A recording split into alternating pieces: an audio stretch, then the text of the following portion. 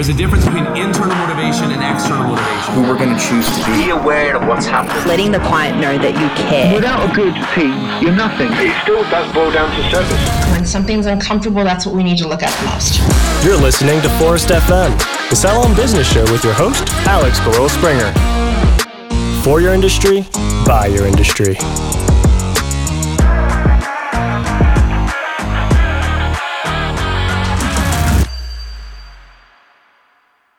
Hello everyone, welcome to Forest FM, episode 279. My name is Ronan Perceval and I'm the CEO and founder of Forest.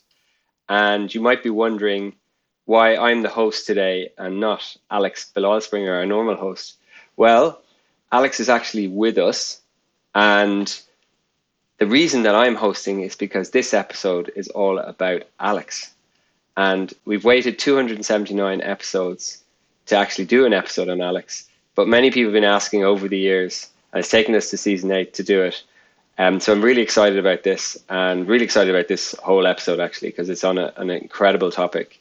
But firstly, Alex, before we get into the actual podcast, you might just give us a little bit of background about why I'm hosting today and why you're in the interviewee chair.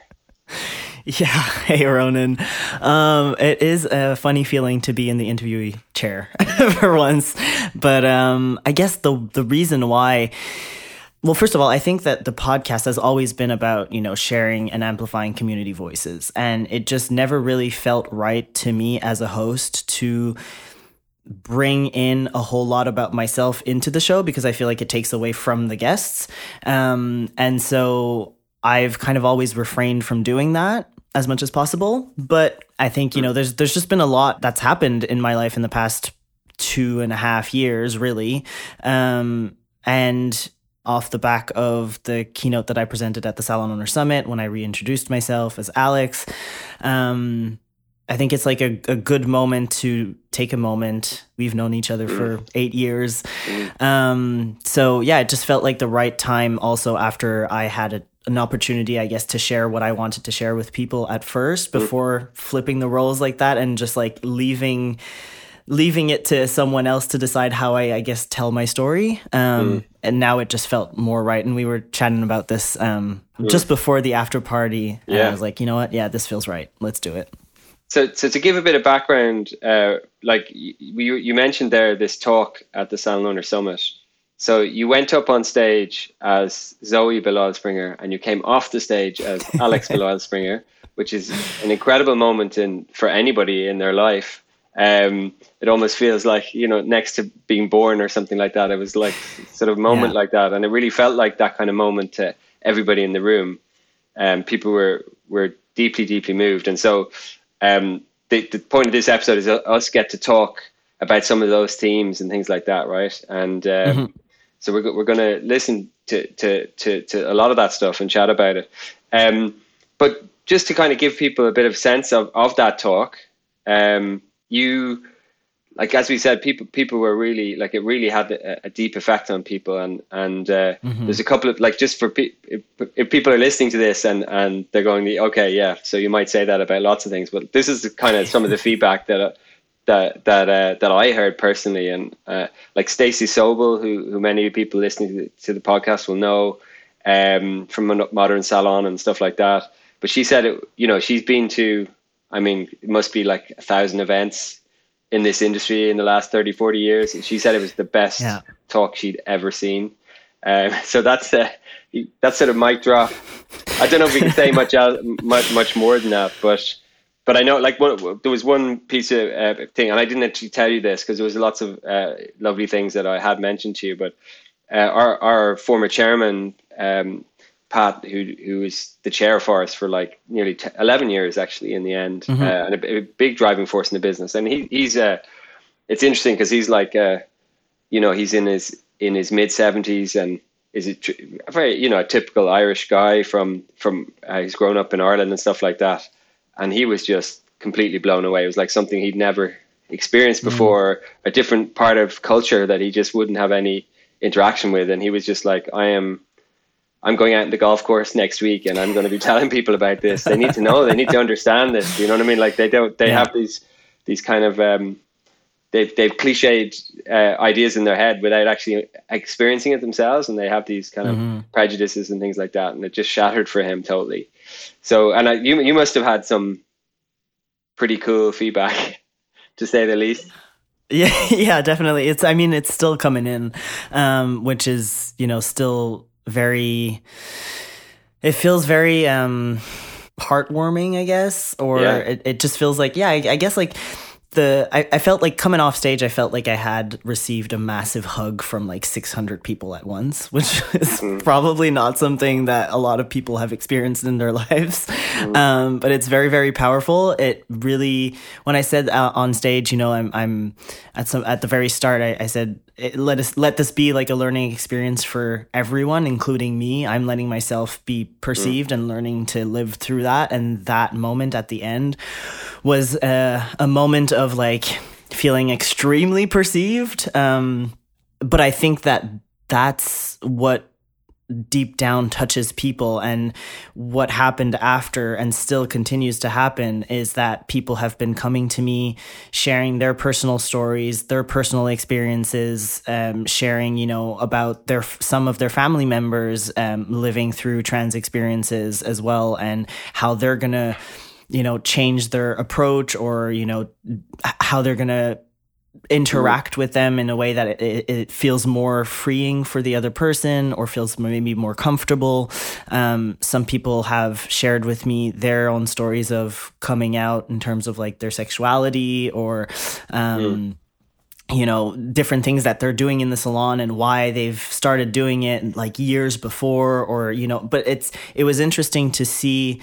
I think because I have like so many different, I touched on so many different little parts of my life that are, massive, I guess. Like when you put it together, they're all parts of my identity. But because I touched on all of those different things, I think a lot of people had a chance to relate to, at least one small thing here and there. And once you tap into that kind of like empathy and feeling like the person, feeling like you can connect to the person telling you their experience, it's a whole lot more easier to then yourself feel safe enough to share as well.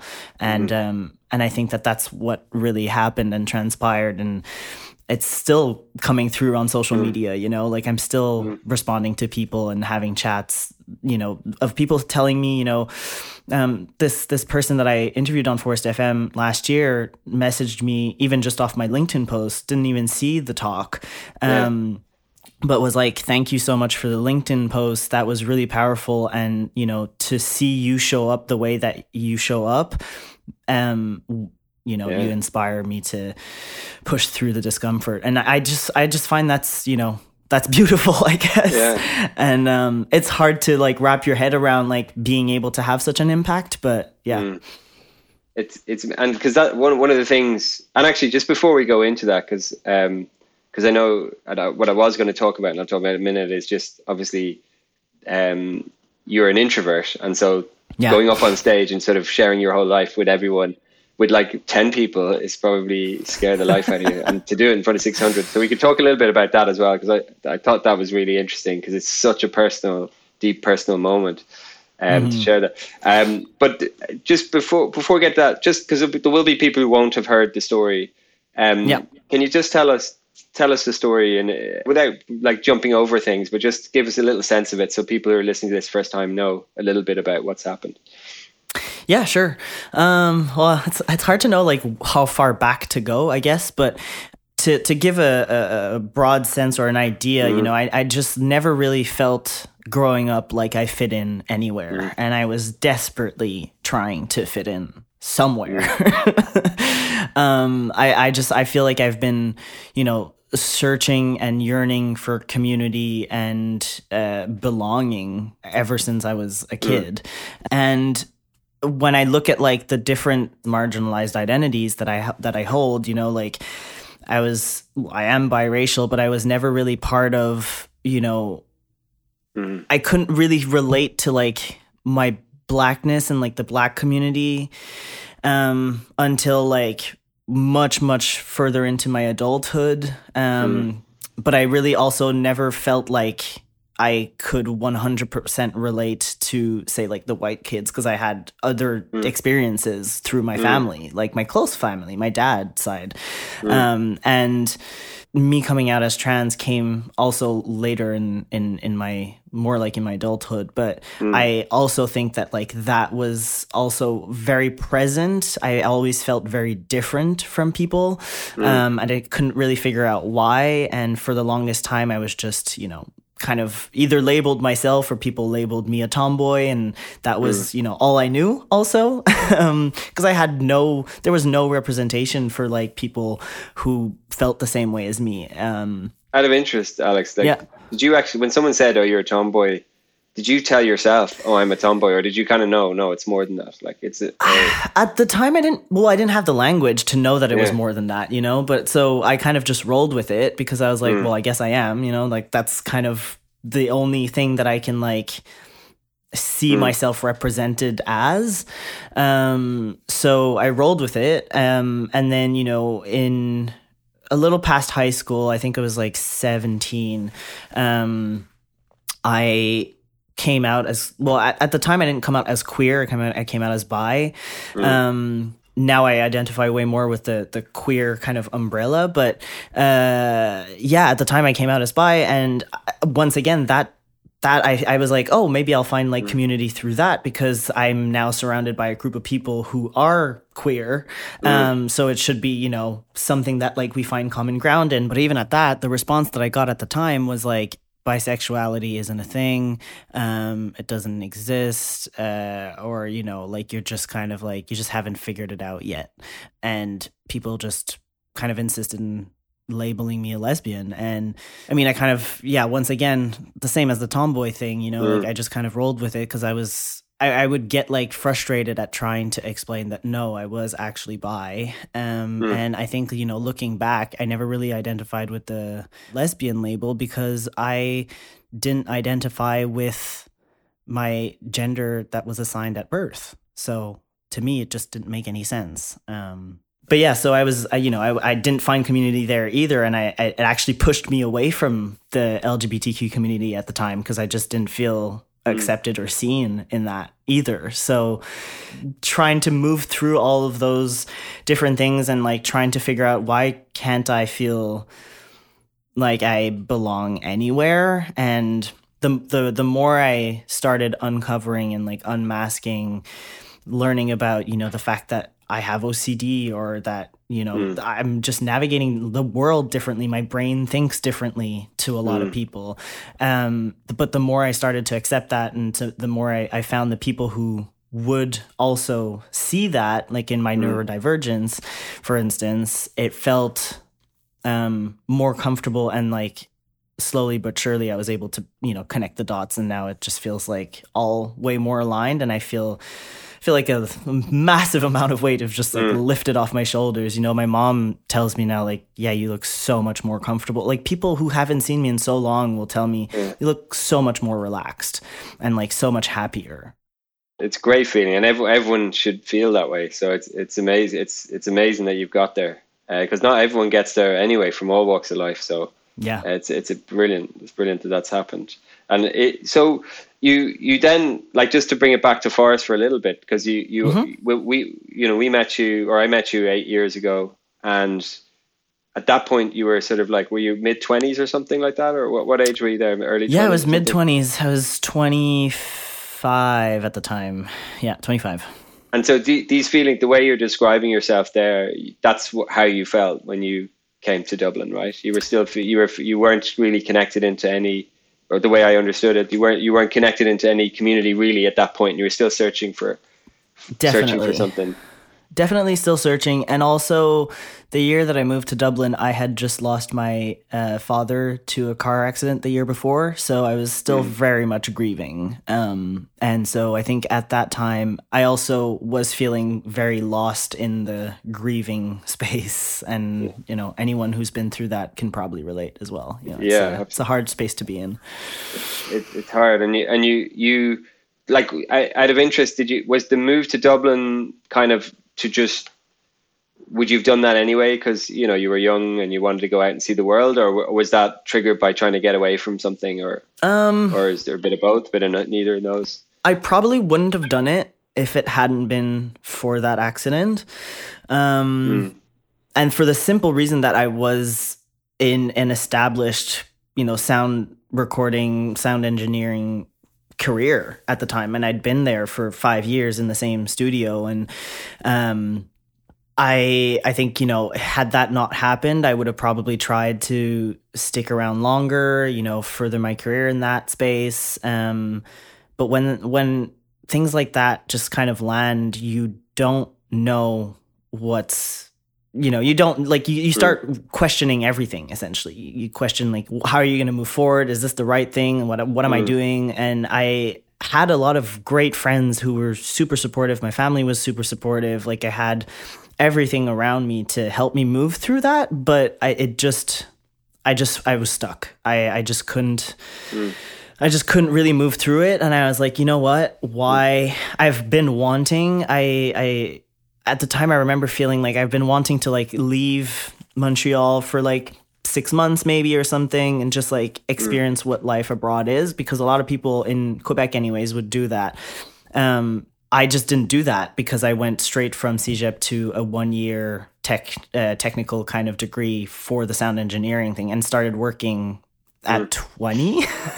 So I was just like, if I'm going to make a move, this is probably the right time to do it. And then I was looking at where am I going to do that? How am I going to do that? I had no connections in Dublin at the time. I didn't have an apartment. I didn't know anyone. I didn't know a forest. I didn't have that plan, Yeah, so you only applied for the job after you got here, did you? Yeah. Because you didn't have it before, all right. No. I actually didn't know that. Yeah, I only had, when I landed in Dublin on Jan 16 of 2016,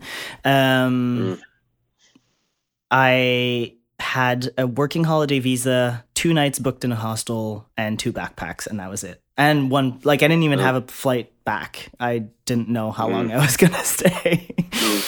Yeah, so that was it. So you lasted 3 years in the end in Dublin. 2 years. Yeah, I did the full 2-year working holiday visa. Yeah. And you guys kindly offered the sponsorship, which I really still very much appreciate.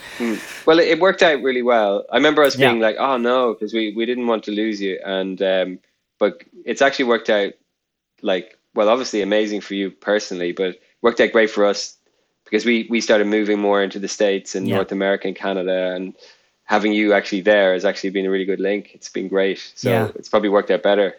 And now everyone's working remotely anyways. Yeah, I know, exactly, yeah.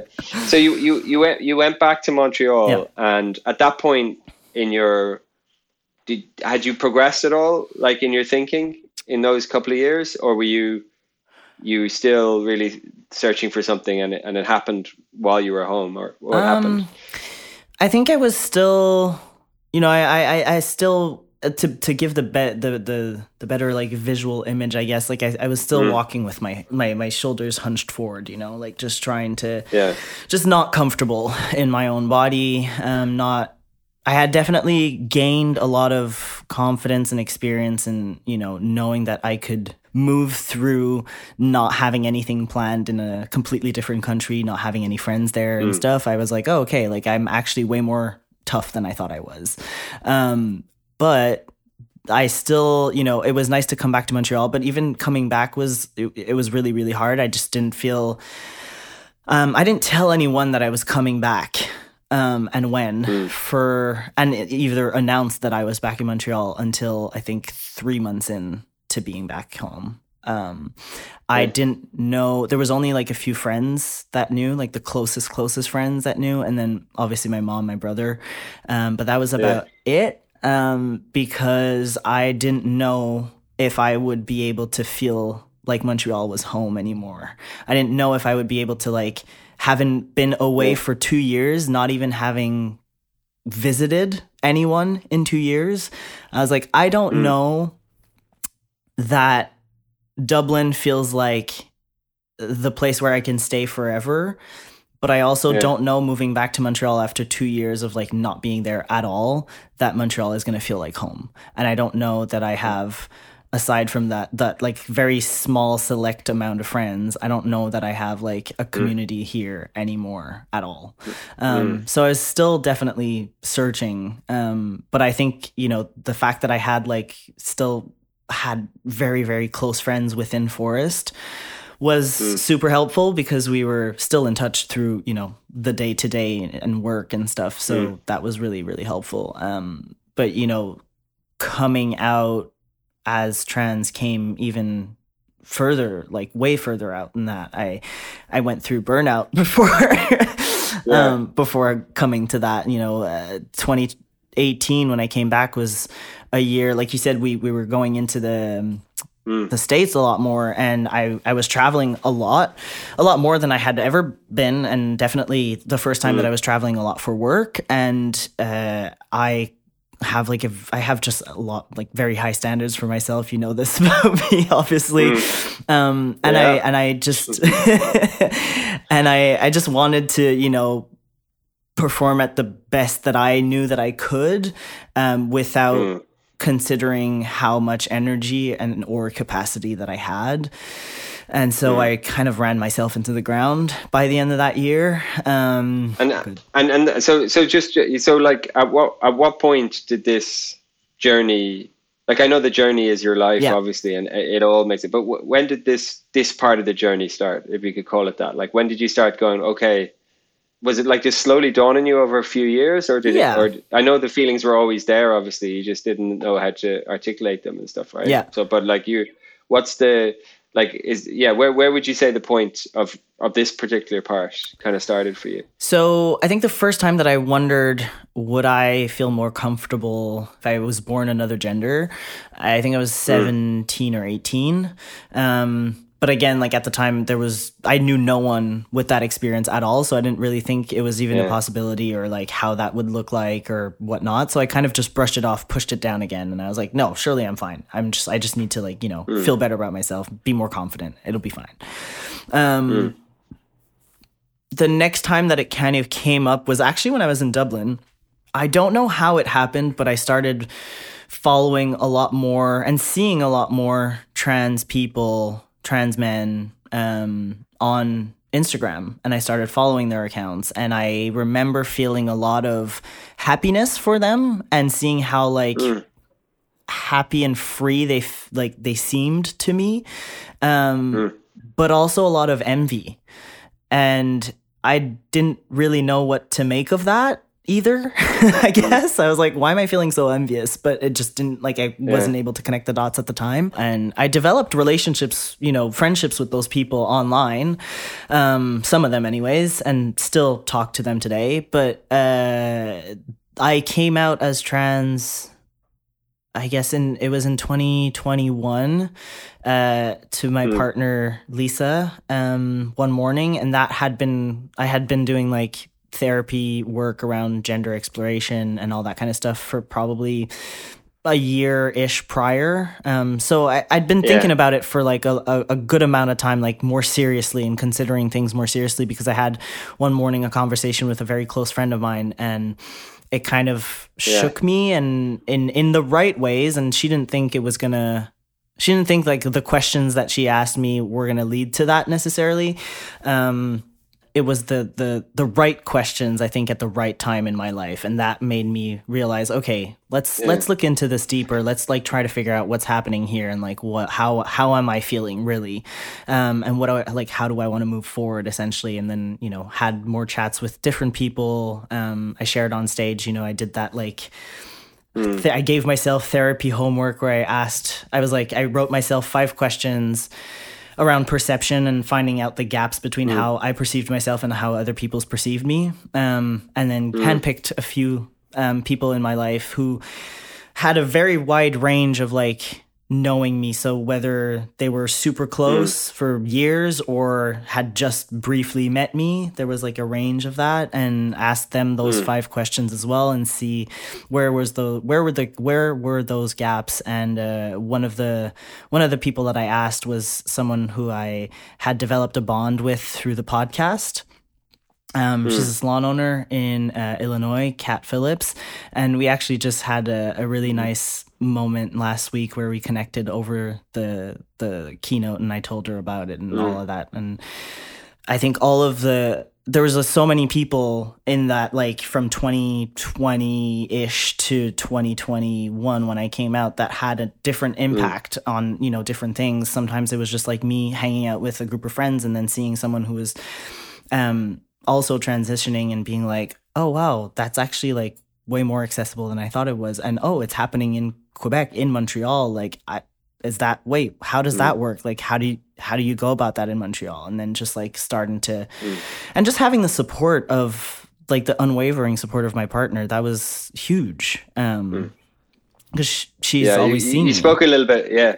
You spoke a little bit about that, and you seem to have an incredible bond with her and the videos and stuff that you showed on stage. It looked amazing. Yeah. But from what I gather, you say the second you said that, she just knew straight away. So she was just with you from she hugged the me first second. And it was, I just felt like so accepted right there and then, and I didn't have to explain anything. I knew she was gonna be there to support whatever way I wanted to go about it, because I chose to medically transition with top surgery and hormones, but not everyone decides to do that, and it doesn't make anyone less trans for that. That was just the road that I knew I needed to take to feel the way that I wanted to feel, essentially, and to reflect how I felt inside for so long. And she was there every step of the way. It was I'm very grateful. And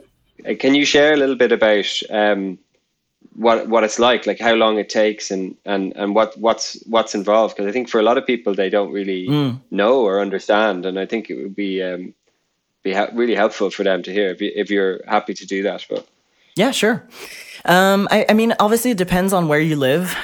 Different experiences everywhere. In Canada, Canada and Quebec more specifically, what was required of me here in Montreal was first of all, I had done like a lot of like background work and just being in therapy and talking about it. So when I approached my family doctor and I told him about it, he was also super accepting, and that I'm very, very grateful for, because it doesn't, I don't always have the best experiences with doctors in general, but he's been very supportive with it all. And so he was like, oh, amazing, you've done so much like, background work. Obviously, I know that you're like, just by hearing the way you're talking about this, I know that how serious you are about it, and like how much you've considered all the different aspects. Let me refer you or write you like a request for a referral for an endocrinologist. And that was like for the hormones part of things. And so I got on the list there, and you never really know how long it's going to take. There's a huge wait list. I think I waited in the end about 6 to 8 months ish, which was kind of short, all things considered, but it can seem long. Yeah. But I know some people wait for longer even. So, I was pretty lucky, all things considered. And simultaneously, I started attending. There's an organization here called Aide aux Trans du Québec, so like support for trans people in Quebec, and I started attending those like Tuesday night meetings and just support groups and just hearing about other people's experiences, and that helped me realize, oh, these are the steps that I need to take to like move forward with say top surgery. And I learned, oh, okay, this is the clinic that I need to reach out to, because it's the one that is covered by health insurance in Quebec. I know that in the States, a lot of people unfortunately have to, even if it's covered by insurance, like private insurance, they still have to pay out of pocket like a good amount of money. I was, I'm super lucky to be in this system where my surgery was entirely covered. Wow. Yeah. And then in terms of what was requested for that was just like medical evaluation by my family doctor, a letter of reference from a psychologist or sex therapist or anyone like in that realm that could evaluate essentially like my state of mind, if I had support around me, financial support, is my work supportive? It was like, can you afford to do this? And how long? So after the surgery and stuff, you're a month totally out of it, are you? So you're just lying there, just trying to get back together. Are you? Yeah, in terms a good of 2 being weeks back for sure. Yeah. Yeah, for most people. I think for me, to be honest, that doesn't seem that long for such a huge thing. I mean, it seems like 2 weeks. Like, yeah, I was even thinking you might say 2 to 3 months.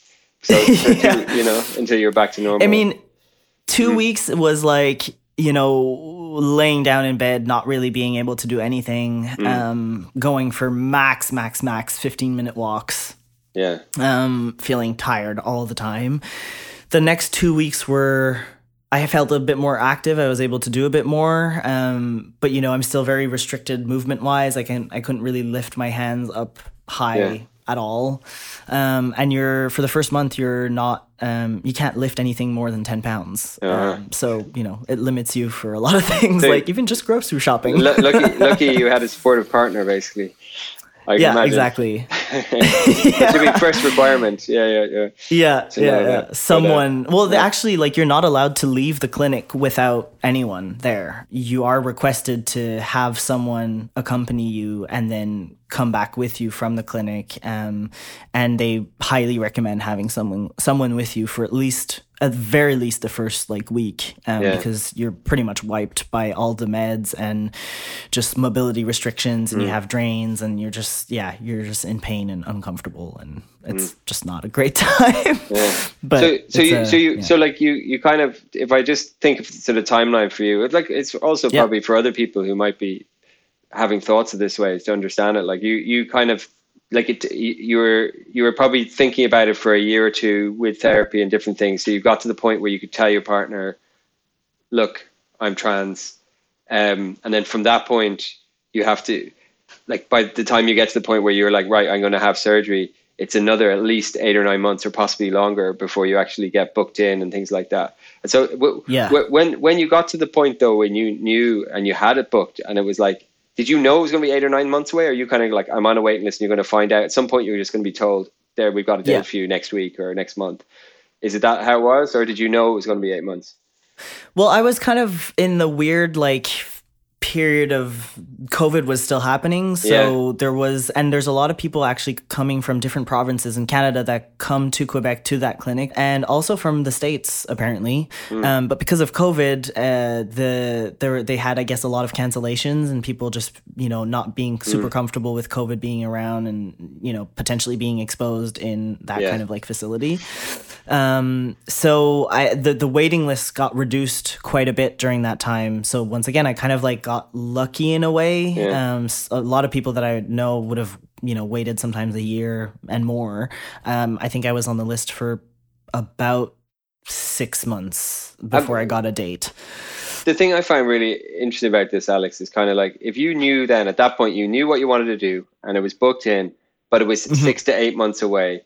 And what was that like? Because you want it done. You want it done tomorrow, right? You've decided, you've gone through a huge journey to get here, and then you have to wait 8 months. Was that difficult 8 months, or were you just knowing it was coming pretty positive about it? Or how did you feel?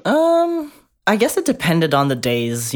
Some days the dysphoria was worse, and then other days I was able to just be like, well, what's another 6 months when the rest of my life is going to be so drastically different?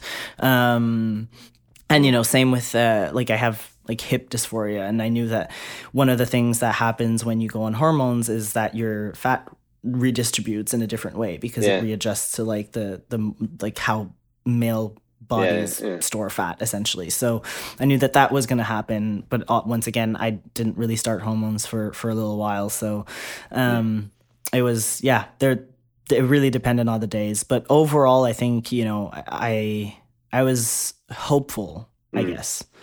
And just before, sort of one last thing on this for me would just be is you obviously have the surgery and you recover from that, but you start taking the hormones afterwards. So is there a time when this is all sort of has happened, or is it something that just will keep changing over many years? Funnily enough, I mean, it's definitely not been the experience for everyone, but I kind of, it happened all at once. So I started hormones, I want to say, I think it was 2 weeks before I got surgery officially. And it just happened to line up. Everything just kind of like, I got the call back from the endocrinologist and I got the call back from the clinic, and it was just like, oh, here are your appointments. Then they just kind of lined up at the same time. It could have been very, very different, but that's how it happened for me. And you know what? It was a lot to handle all at once. I was like, oh, I kind of wished it was like, one at a time, but I'm not in control of that. So, I took my time with it. I got the prescription from the endocrinologist and I still waited. I think I got the appointment in February and I waited almost a month before actually redeeming it at the pharmacy. I was like, wait, I don't know. It feels like a lot, to process. But like surgery's done. I need to work on mobility. Obviously, like overhead mobility is still very much an issue. It's not that bad, but it's still very much something that I haven't on, top of mind. And then the hormones, I started off microdosing and now I'm on a full dose for over a year. But if you want all of the effects, essentially, you have to keep taking it for the rest of your life. You can stop. Some effects will reverse. However, including like the fat redistribution for one, there are certain, things that won't reverse back, like facial hair, for instance. I don't have that much still, but it's still more present than it was, a year ago. So yeah, like there are certain things that will like come back if I stop, and that's not something that I'm into. So I don't see, I'm not saying never, because you never know what happens. And like some people, we're seeing people in the States lose access to that kind of care. So like it is something that is a bit like, you kind of have at the back of your head. You're like, okay, well, Canada, yes, is very liberal and progressive, but like we also do follow suit on a lot of stuff that the US does. So like, is that something that I'll be able to access my entire life? I don't know. Wow. That's it's something like, you are who you are, and then you can't, that the government might take that away from you down the line, or just that fear. As you say, is right now it doesn't seem like it's likely in Canada, but people have to worry about that. That's something that I never have to worry about that. I'll never have to worry about that, and that's the kind of thing. It's so interesting to open people's minds to, and on that point, I think that leads us really nicely into some of the other kind of themes that you talked about in the talk that I found incredibly interesting, and as did everyone else. But one of them was I think we've talked quite a bit about acceptance. You've talked a bit about acceptance. There's sort of 4 themes that really jumped out at me from the talk, and we were chatting about them just before we started the podcast. And the 4 were acceptance, ethnicity, diversity, and gender. And I think the acceptance one you've talked quite a lot. You probably I'm sure we could do a whole podcast on that topic alone, but like you've talked a bit about that. But I think the ethnicity one you talked quite a bit. I find that really interesting. Was there anything more you'd like to share about that, or some of your experiences around that? I mean, like in life in general, I feel like because I've been. Obviously, I'm quite light skinned, and so a lot of people wouldn't even assume that I had a black dad. But there is still a lot of like the culture that I have from that side of the family that I just you wouldn't have if or like an understanding if you weren't born into that, really. So it's interesting to kind of navigate that. Obviously, like I said, because I'm light skinned, I have had like passing privilege a lot throughout my life, and haven't really run into issues in that way. But I guess like when you think about salons, like my hair is super textured, and for the longest time when I had long hair growing up, I had to really find someone who knew what they were doing with my texture and the volume that I had in my hair, because one wrong cut could like make me look absolutely foolish for like over a month, and it was, so I stuck with the same hairdresser for a very, very long time, and he's a friend of the family and stuff, but that's a challenge. And I know from talking to other people, there was a good friend of mine, Christopher Aaron, who shared with me on the podcast a couple of years ago. He was like, when I was growing up, no one in my neighborhood knew how to cut my hair or cut textured hair. I had to travel to a different neighborhood, a different like neighboring city to be able to get my hair done. And that is just, it just shouldn't happen. Like, I'm sure he wasn't the only one in that city to do that, No, absolutely, and it's so sad for me to hear that, but I also relate, and I get it. And when you think about your Alex now and who you were before or how you felt before, is Montreal? It sounds like Montreal is a really good place. There's a lot of people there. There's a really good community that you feel part of now, that you, in the way that you didn't before as much when you were describing that, why you left to go and come to Dublin, things like that. Is that a community that was there, you just didn't see it? Or is it growing? Has it changed over the last 10 years? That's a great question. I think it probably was there. But because I didn't see myself or wasn't able to love the parts of myself that I was hiding, then how can you expect anyone to like, see you and love those parts for you, I think I had to do that work, that inward work on me to figure out how I wanted to be in the world and what felt authentic to me before I could find the people who would actually be or feel like, oh, we're on the same page here. I think, there's a lot of the community that I've found that is also still very much online. I have a bunch of trans people that I am friends with that we connect over Instagram because we're like spread across, the US and Canada in general and sometimes even in Europe. And that's been really nice. Or like I'm part of like this gym kind of like workout community also, just from the programs, the gym workouts that I do, that has also been super accepting and a really, really safe, nice place to be in. So it's not necessarily all in Montreal, but I think I've just found who I connect with in general, and that like makes it possible to have a network a bit everywhere, essentially, which is really nice. But yeah, definitely found more in Montreal as well. And Alex, you obviously talked about how you feel much happier in yourself and more comfortable. Where you're saying people are saying to you, you look so much relaxed, you look happy, you look content. Content sounds as sort of the way it's sort of describe it. And is there anything else that you're finding different about yourself apart from those general feelings of happiness? Or I think I am much more. I think I operate much more on I guess I'm not seeking external validation as much as I was before. I think I am able to tap into, what does my body need right now? What do I need right now? And like, how do I want to show up? Like if I'm going to an event or whatever it is, if I need to like dress up in a certain way, I'm not going to dress up I remember like in the past, like thinking, okay, how do I have to like dress in the way that feels kind of comfortable to me, but also that fits like what people are expecting to see of me. Now I'm just like, you know what, I'm going to wear what makes me feel the most confident. And I know that I can like do it within these guidelines of like, I don't know, casual dress or dress wear or whatnot. Yeah. But it's like really rooted in like me and how I perceive myself and how I want to, look at myself. So I think a lot, and just like even taking time to rest or, not overextending myself constantly. I still fall into it like we all do.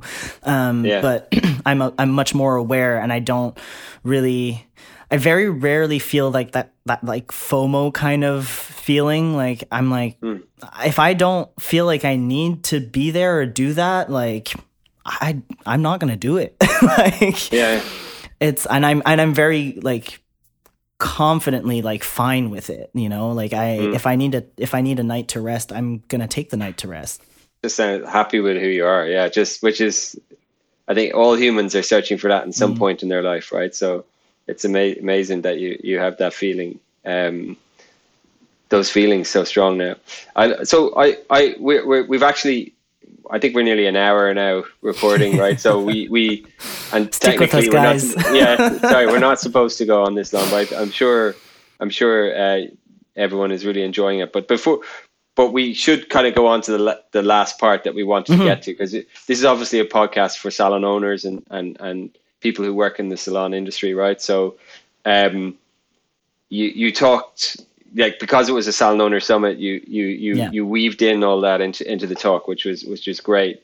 But I think if there was a takeaway for people who are salon owners or working in salons, and they're because I heard this at the event as well, like one of our oldest clients, Foundation in Dublin, and he was like, again, just like everyone, like really impressed and blown away by the talk, and was like, yeah, I'm going to go back to the salon and sort of change some of the things that we're doing and how we're talking about things and how we do our staff meetings even and everything. So if you were, and I hate to sort of box this into like 3 things, like that every salon owner should think about in terms of their salon, but in terms of making it more welcoming for trans people. But is there, can you give me 3 or whatever number, but is there sort of a couple of things there that immediately jump out? Yeah, I guess I'll preface it with just like one of the stats that I shared at the summit, where it came from a Deloitte report called Uncovering Culture, a Call to Action for Leaders. They did a survey, this is in the US, but they did a survey 10 years ago and redid kind of the similar survey this past year in 2023. And they saw that despite the increased attention paid to issues of diversity, equity, and inclusion over the past 10 years, a decade after the release of Deloitte's initial research, 60% of US workers still report covering at work in the last 12 months. And so I don't know that, what I identify as like the top 3 things will necessarily relate to every single salon, or maybe you're already doing one of those things, and you need an extra, extra ideas. There are so many. But I guess like one of the best questions that I could leave people with before like identifying 3 things would be, what is one way, and I asked this question at the summit, what is one way or one type of pressure that your salon or spa might be unknowingly imposing on your staff or clients to minimize their identities? Because I think that if you think about it that way, you'll be a lot more able to identify like what are the areas that are maybe that you can look into more in your salon specifically, because some salons out there that are listening will have been, have been gender affirming for a very long time, or maybe have like genderless kind of like pricing or gender neutral pricing. So I guess like, you can think about, is your salon limited in your expertise in working with different diverse hair or skin types? That might be something that you want to look into, because not only doing it for clients, but also like making it part of something that you value will also make your staff feel like they belong more, if they see themselves be represented in what you're offering to clients. Do you have gender neutral prices, services, products, restrooms? Do you have maybe things that make it more possible for people to access your space, say, in terms of neurodivergence, but also disability wise, accessible ramps, counter height, all that kind of stuff, but also neurodiversity wise, sensory issue wise, there's a lot of sound in a salon, or in a spa, not as much, but in a salon, obviously, like it's the clippers, noisy. It's super noisy. People chat all the time. There's music playing. Do you have an extra room maybe that can be tailored, or, that you could help people with sensory issues to just go into that room where you can maybe have an appointment that doesn't have music, or that is way more like sensory friendly. That room can also be, multi-purpose, like chances are that you'll have a client one day who comes in, and maybe you've been seeing that client for years and years and years, and they tell you like, you know, I'm going through a rough time. I got a cancer diagnosis, and, you know, I'm starting chemotherapy. Like maybe they want maybe a space a bit more private to be able to talk to you about it and to have that treatment in a more private space. That could, you know, I just think there's like different things when you center marginalized identities and experiences as part of like how you operate, you will, you know, feel way more welcoming to the vast majority of people, essentially, because it's not like an accommodation. It's just, you know, being aware that these are experiences that people have, and what you have in terms of your perspective. Like I said, you know, I don't have all the perspectives either. But I think that like if you are making that conscious like move towards like awareness and just trying to understand different experiences and people's you know, backgrounds and sensitivities or triggers or whatnot, it can make your space a lot more inclusive and welcoming. And one of the things you said, which I found really interesting, because this was a new concept to me, and I know it won't be for everyone, but I know there's certainly some people listening who is this idea of covering. I found that so interesting, and that kind of triggered for me loads of thoughts in Forest and how we present our communication or talk about our employees and things like that. It was just like it was a real light bulb moment for me. But can you just explain for those people, what is covering? And I think that's really helpful then linking, okay, so now start to think about how people might be covering in the salon or something like that. So yeah.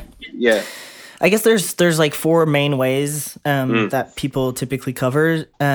Covering is, the definition is ways in which individuals downplay known disfavored identities to blend into the mainstream. It's said to, you know, happen regardless of the identity, no matter what the environment is, and sometimes by proxy. And by proxy, I mean like, with the examples that I'll give, like the four kind of like ways that people typically cover. First of all, there's appearance based, so altering the way that you present. You know, maybe someone who uses a cane to assist with their mobility might not bring it to the first appointment in the salon to avoid drawing attention to themselves, you know? Advocacy based would be not defending or promoting the interests of one's group. So someone in the salon or the workplace says, you know, a quote unquote joke that is kind of offensive. Well, maybe they won't feel like they can speak up and say something. And the reason why they're not doing it is because they want to avoid being seen as difficult. Affiliation based. So minimizing behaviors linked to one's identity to negate stereotypes. So, you know, I might, or people, I don't do it personally, I'm pretty open about it, but, you know, a staff member might be avoiding talking about their neurodivergence. I know that it happens a lot with people who have had a ADHD diagnoses. You know, they tend to not want to disclose that because they fear that saying that is something that they navigate is will signal, I guess, you know, maybe a slightly different ability to work, and how is that going to impact your work? And like, are you know, we have a lot of stereotypes associated to certain, you know, specific identities, and then the last one is association based. So avoiding contact with other group members, which, you know, I think I did a lot in different ways, not necessarily in the salon, but let's take the example of a client who might not correct you about like their pronouns, or might not use gender neutral terms to describe a partner, because if it's a new salon or spa professional and they don't feel quite safe yet, they don't want to draw attention to their sexual orientation, for instance, you know, in fear of like, okay, how's that going to be perceived? And like, you know, so it's just ways that people minimize known disfavored identities, I guess. And that, it can happen like in when I said like by proxy, it can also happen like if if I'm a good friend of someone who's, like I hear like an offensive remark or joke or whatnot, and I say quote unquote, like I might not speak up because, I don't want to like draw attention to me either. That's like by proxy covering also, but yeah, like it's tricky, it's hard to, I think it's a lifelong kind of work, and it's something that has to be super intentional. Because people want to fit in. It's like, it's a human nature to fit in, right? In a group. Like, so you don't want to be the odd one out. You don't want to be, you don't want to make, and so you naturally, you do it without thinking. It requires a lot of psychological safety from both, like a mutual psychological safety, like in terms of like, is the business that you're in or working for, aware of this, and are they working intentionally to minimize this happening? And do you, are there ways that they make you feel safe to be able to talk about these different things or your identities and show up more authentically? And then like, are you also doing the work on your side? Are you like, if you need something to be able to speak up more, are you asking for those things? Are you keeping yourself accountable to like also uphold that like psychological safety between the two parties, I think. Yeah. And I think like, as you say, I think the interesting point about this is it's an ongoing thing. It's not something you're going to like fix by doing a few things. It's a sort of state of mind, isn't it? And and it can only come from just thinking about it and trying to make sure that it's not happening. Either you yourself or you seeing people saying things or doing things that, and trying to think all the time or remind yourself of that.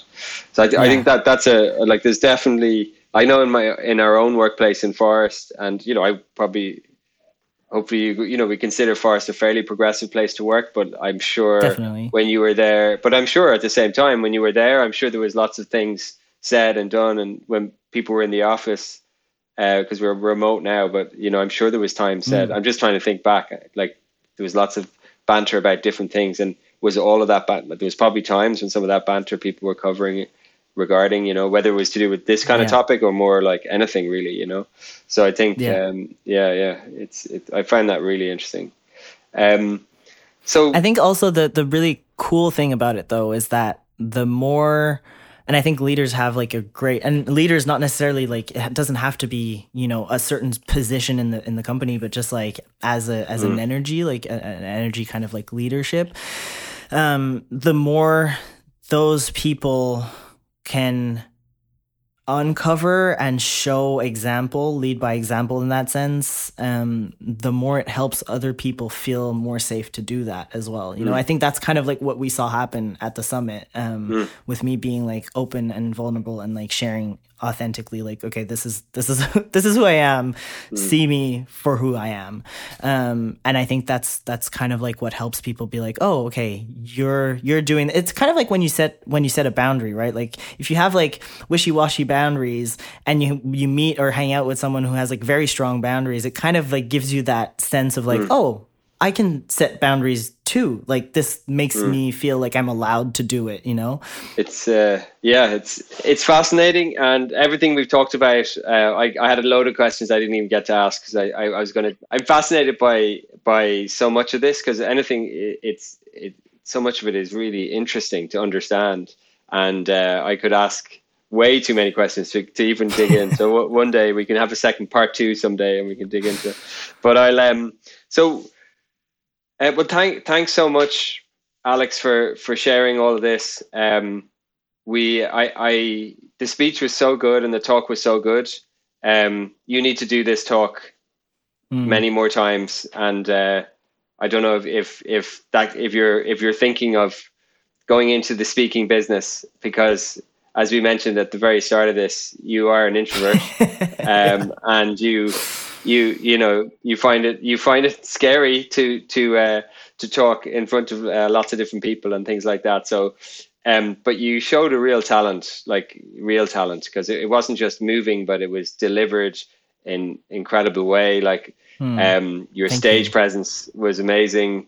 like the obviously all the work that had gone into the videos and everything like that. It was so really beautifully choreographed, the whole thing. So it's we feel really privileged that you gave that talk for the first time in Forest. I mean, at the Forest Summit, we were really lucky to have something like that and show it. But you should definitely, I hope you do go and tell it, because I think when you look at how many people came out of that talk, and we mentioned a few there who have gone on, and that's the impact you will have to people that you've never even met.